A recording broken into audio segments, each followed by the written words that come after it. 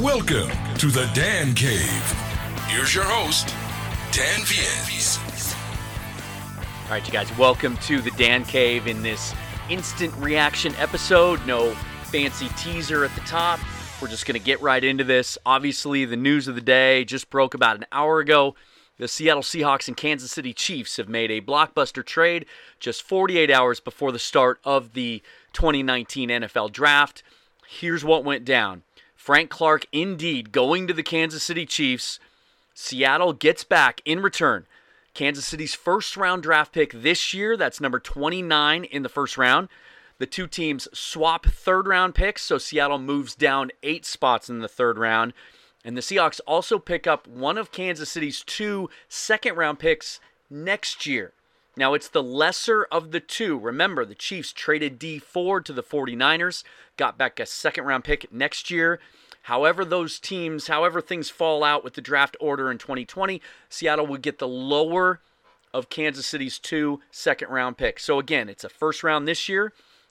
They swap spots in the third round, and they get a second-round pick in 2020. They also get a whole bunch of salary cap relief. As of today, the Seahawks now have just under $26 million in cap space to do whatever they want with, and we'll get to that in just a second.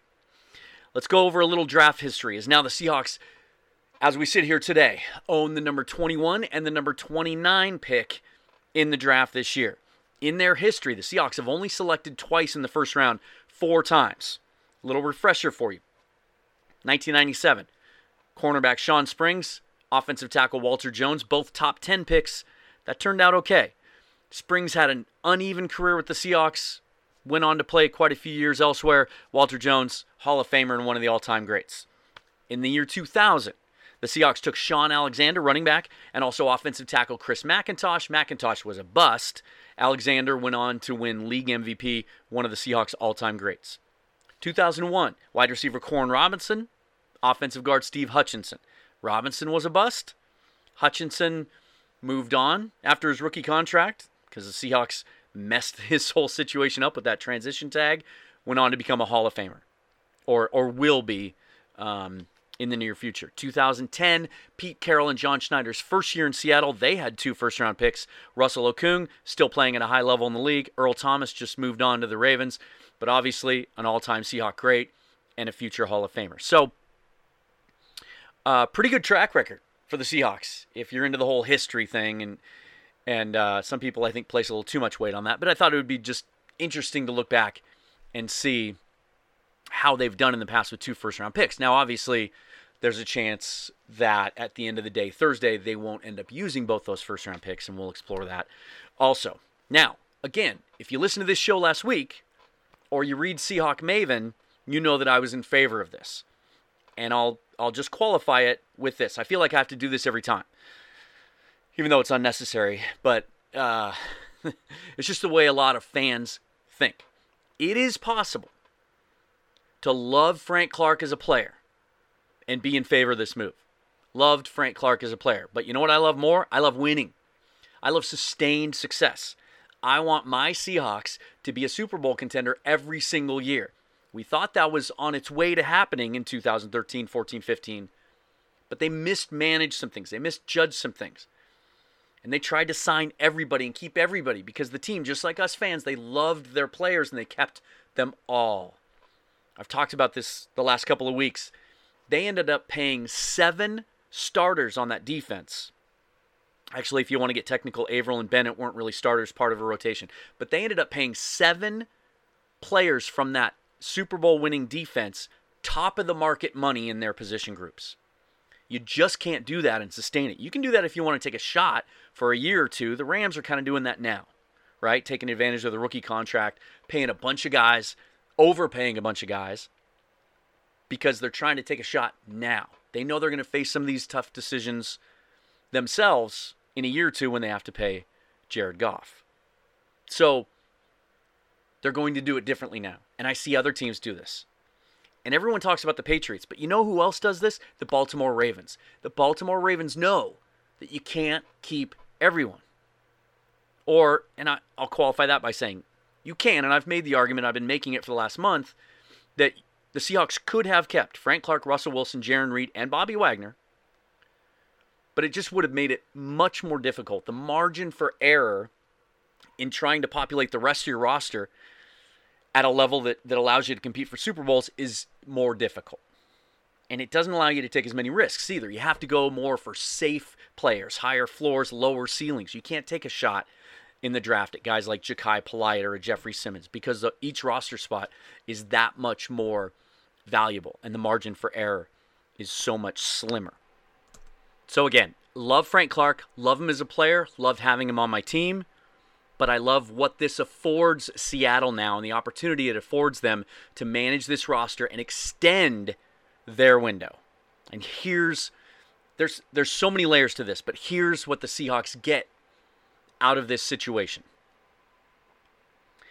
The possibilities that it opens up. First option, they're at 21 and 29. They could just stay there and take two good players. And that's entirely possible. But they could also trade down from one of those picks or both of those picks to add even extra picks. Because even with those two picks in the first round, with that extra first-round pick, that only brings them up to 5 picks total. John Schneider wants more than that. They're not just going to pick 5 players. I can guarantee you that. So look for them to trade down from one or both of those picks and still be able to tap in multiple times to a historically deep defensive line class. Whatever you want, you can get out of this class. You want a penetrating, pass rushing, 3-technique defensive tackle? Bunch of them in this draft class. And in every range, first round, second round, third round, fourth round. Guys that fit the Seahawks mold. You want a strong two-way player that can play defensive tackle and defensive end? Got him in this draft all over the draft board. You want more of a Leo in the Seahawks style? More of a fast, twitchy edge rusher who specializes in rushing the passer? You can get that guy. You can get him anywhere in this draft through about the first 5 rounds. So whatever you want. You want a 5 technique that can help stuff the run, hold the edge, still get after the passer once in a while, you can get that guy too. Okay? Second point. Seahawks are about scheme fit, not necessarily looking for what other teams are looking for. The best fits could come in the later rounds. They could surprise with their first-round selections. Don't be surprised if they go offense. One of the things Pete Carroll talked about when he was first hired, this gets lost in the mix of how he talked in that very first press conference in 2010, how he talked about being able to run the football, being physical, ball control, taking care of the ball. He also talked about he loves guys that can score touchdowns. Touchdown makers, he called them. Don't be surprised if they take another weapon for Russell Wilson early and dip into the defensive line class later and take guys that specifically fit their scheme and their type of player. Third point, they now have a bounty of 2020 draft picks. I haven't looked at the overall draft board to see if anyone else is close to this, but I doubt it. Taking into account the compensatory picks that they're going to get based on who they signed and who they lost as free agents this offseason, this is where the Seahawks stand right now in 2020. A first-rounder, 2 seconds, 2 thirds, 2 fourths, a fifth, 2 sixths, and 2 sevenths. 12 total picks. That gives them ammunition, not just for next year, but for this year. They could trade up in this draft if there's an impact player that they have their eye on. I'm not going to give it away. I want you to read Seahawk Maven. I want you to go there tonight.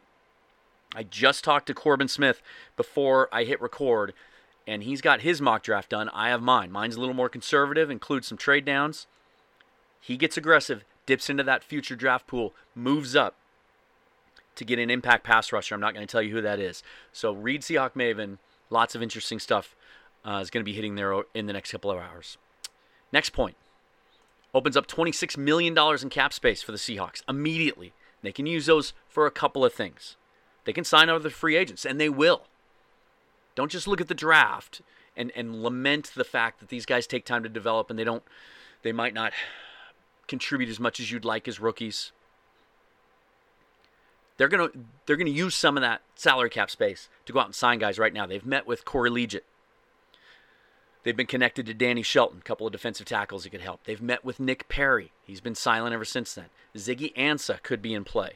If his medical checks out, if his shoulder's good, he's still out there. Shane Ray is still available. There are guys that can help the pass rush that are available, and they fit into that category of guys looking for a one-year, prove-it type deal, try to reestablish some value, maybe become free agents again next year, or sign a long-term extension with Seattle. Remember, 2013, they did that.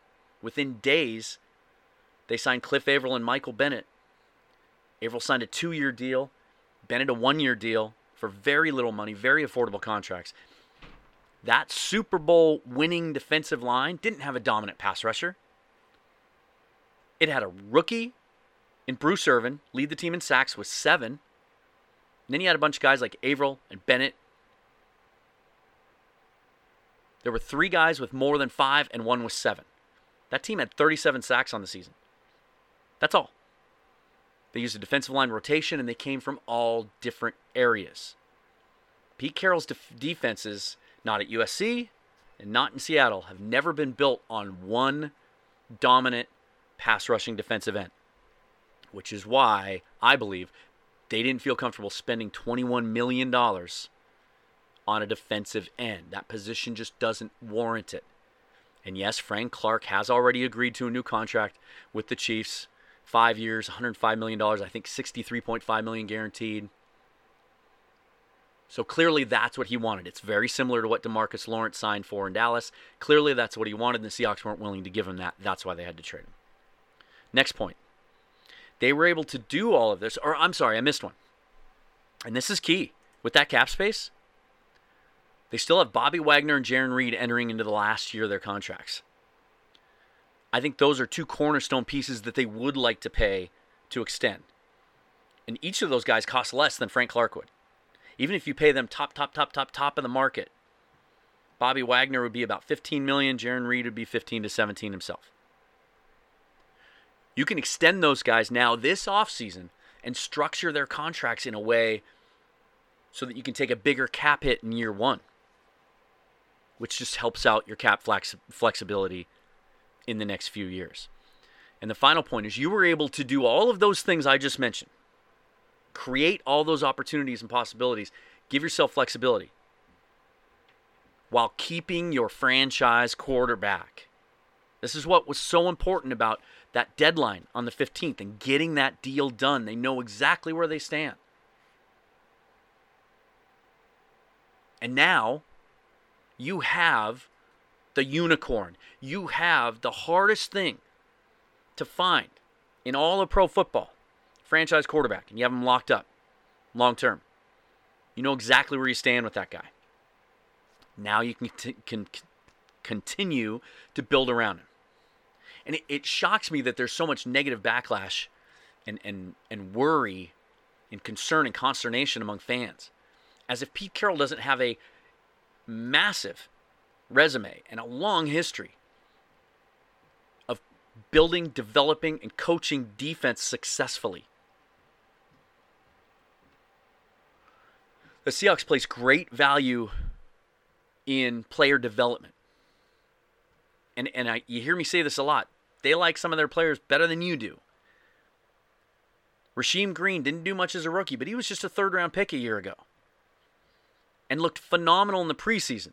Then he hit the rookie wall. He had some issues in transition. They still believe in him. Jacob Martin showed at the end of the year. 6th-round draft pick. What a great value he could be rushing the passer. They expect those guys to take a step forward. Along with guys like Poona Ford, Quentin Jefferson. We've talked about this, right? What happened today? We talk about that window. The Seahawks, in the last couple of weeks, have extended their championship window for years. You're looking at a scenario now where they're going to put a team on the field this year that's at least as good as last year's team, if not better. I believe it's going to be better. Obviously, a lot has to go right the next couple of days. And then, going into 2020, the other teams in the NFC have to be looking at what the Seahawks are doing. and taking it seriously. Franchise quarterback. They fixed the offensive line, and there's some stability and continuity finally in that offensive line. They performed at a high level at the end of last year, throughout the year really, and there's young guys at every position. They need to address wide receiver, but those are easy to fix. Nothing's easy to fix, but they only need to hit on one or two things. Tight end, wide receiver. The offense is in great shape. Young stable of cheap running backs. They're going to continue adding to that group so they never have to pay big money for a running back again. And then on defense, you got a ton of young guys in the secondary. No one's going to have to be paid there for a while. Best middle linebacker in the game. One of the best young defensive tackles in the game, and a great cast of characters around him. Now you have 12 draft picks next year, all the flexibility in the world, cap flexibility. I could go on and on. The Seahawks have extended their championship window. And just a couple of weeks ago, did any of us have confidence that this was all going to come together like this? You're going to feel even better about the future, I assure you, once Bobby Wagner and Jarran Reed are re-signed. So draft day just got a lot more interesting for the Seahawks. Much more to come. This is a quick one. I just wanted to get some reaction out there. I'm going to do another episode tomorrow. And then Thursday, draft day, Thursday morning, I am going to do my last mock draft. And what I'm going to do is I'm going to do it live while I'm recording. So I'll get the simulator set up with a couple of trades, and then I'll hit start, hit record, and we'll walk through the mock draft process as I'm recording.